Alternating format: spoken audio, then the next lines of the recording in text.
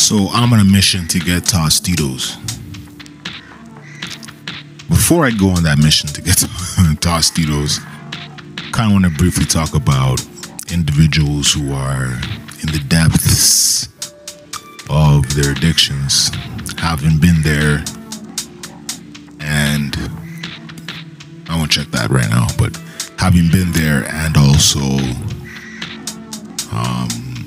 just seeing it all the time, just interacting with people like that all the time.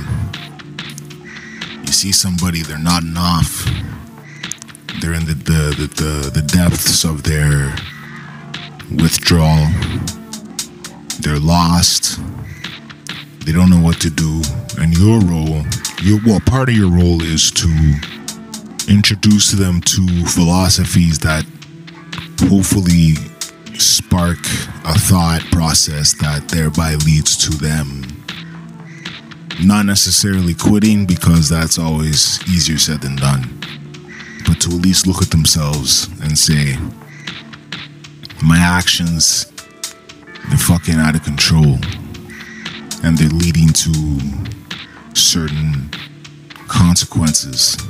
The consequences may be legal in nature, alright?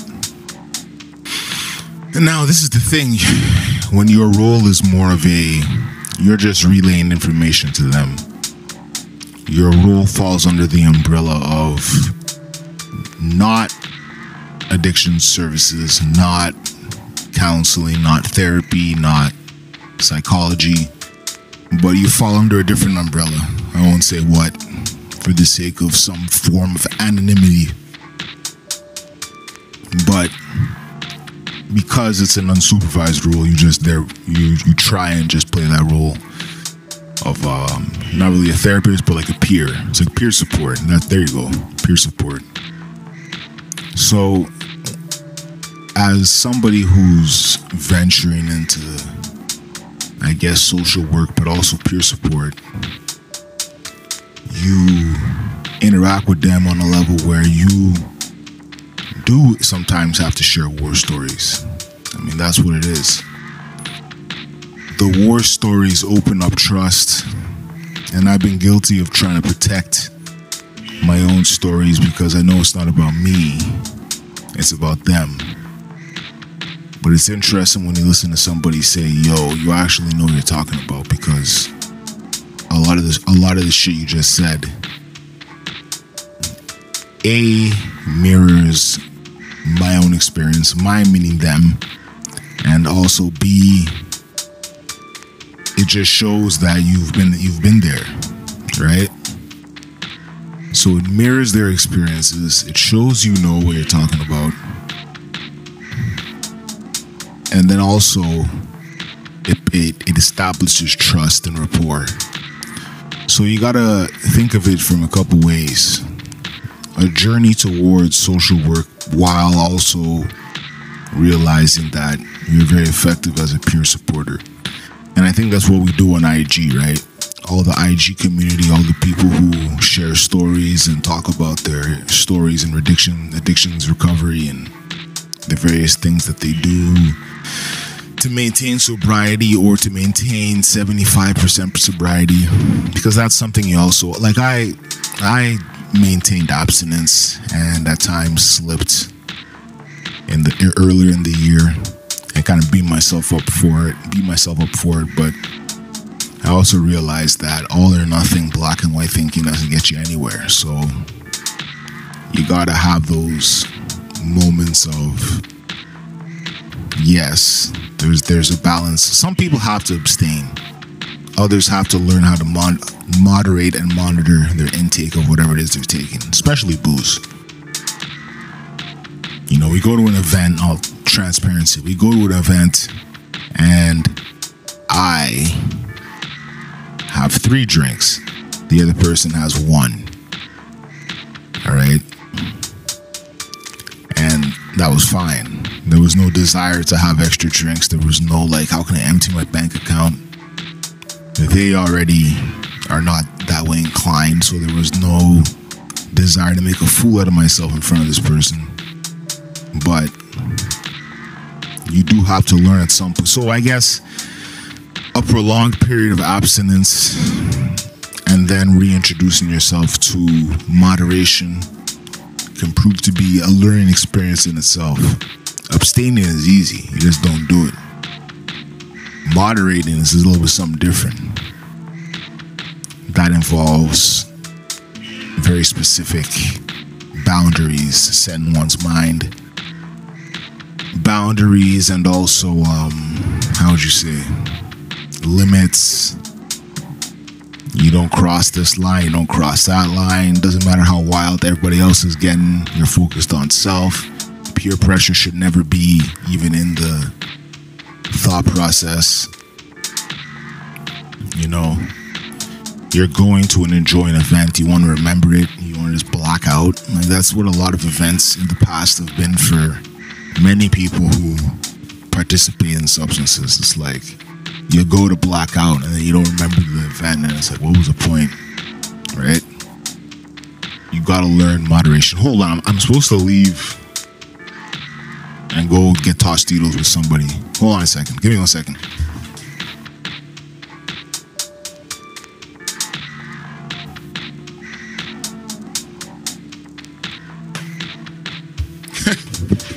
There's like so many explosions going on. Mom Dukes is like, what the fuck is that noise? And I'm like, well, I haven't said anything yet. I'm gonna say Lac Lamy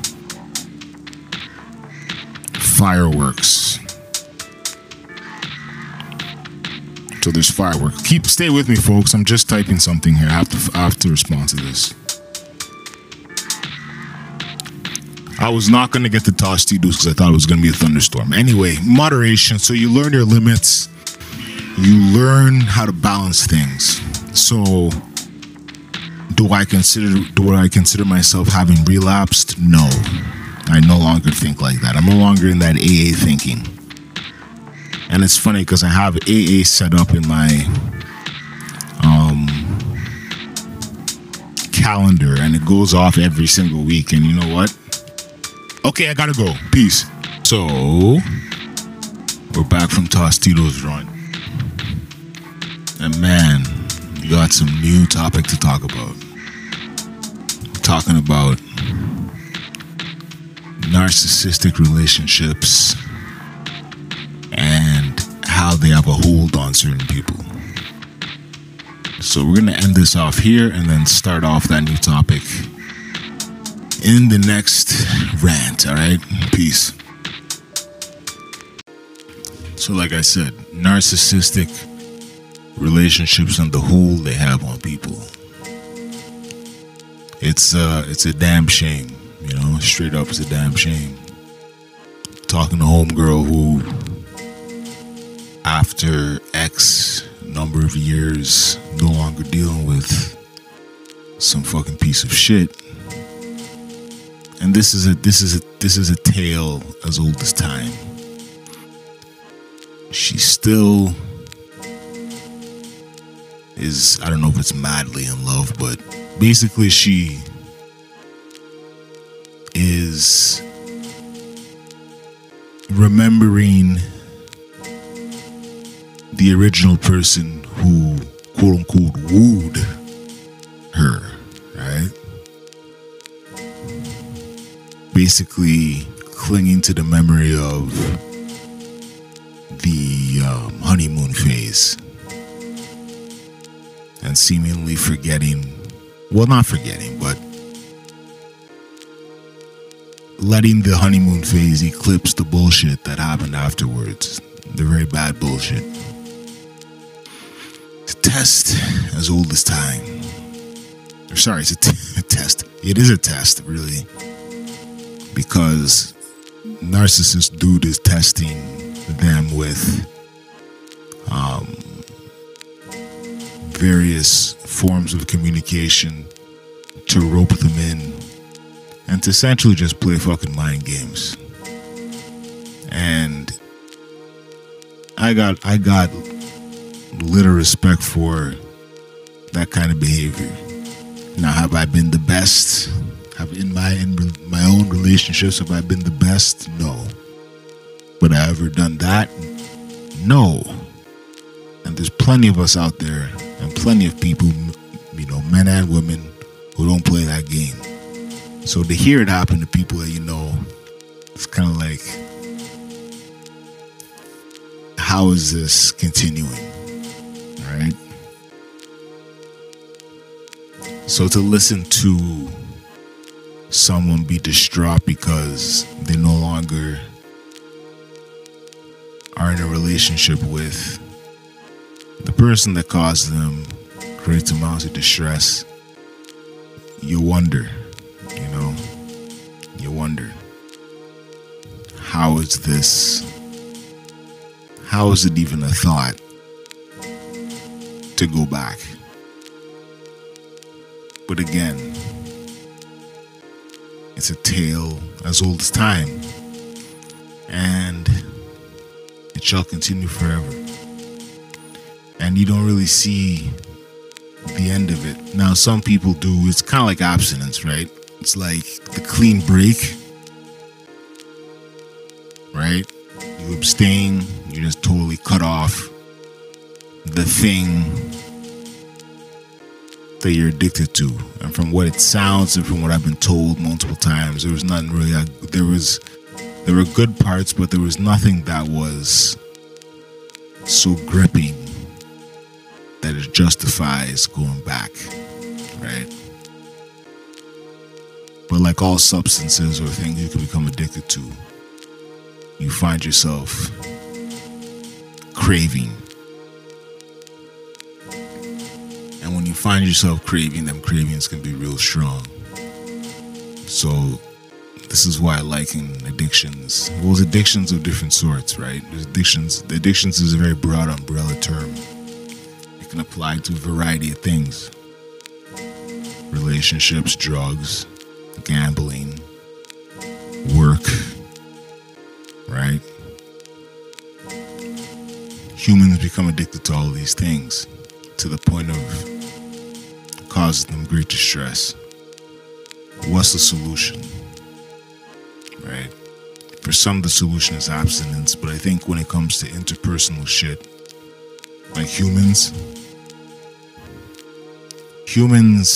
can communicate. Humans can hit you up. I guess in the same way that a drug dealer or someone can hit you up. But drug dealers don't. I mean, if you're breaking clean from drugs, right? Your drug dealer suggesting here, hey, I got X number of, coke or X number of pills, or I got a whole bunch of, whatever it is. You block that number, you cut them off, you don't see them again, or you see them and it's different. You don't see them in the same circumstances. When you do, you don't even acknowledge them. When it comes to some of these relationship type things, it's like, as long as you entertain the continued communication, that's why. It's like if you were to quit coke.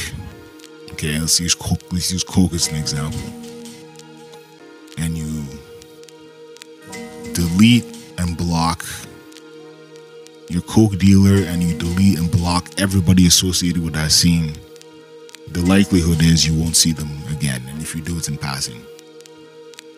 Romantic things, there's always that odd chance that it can be sparked up again. And that's what I'm seeing. I'm seeing some narcissist shit, some narcissistic type personality. Not type personality, a narcissistic personality. Re-engage with somebody and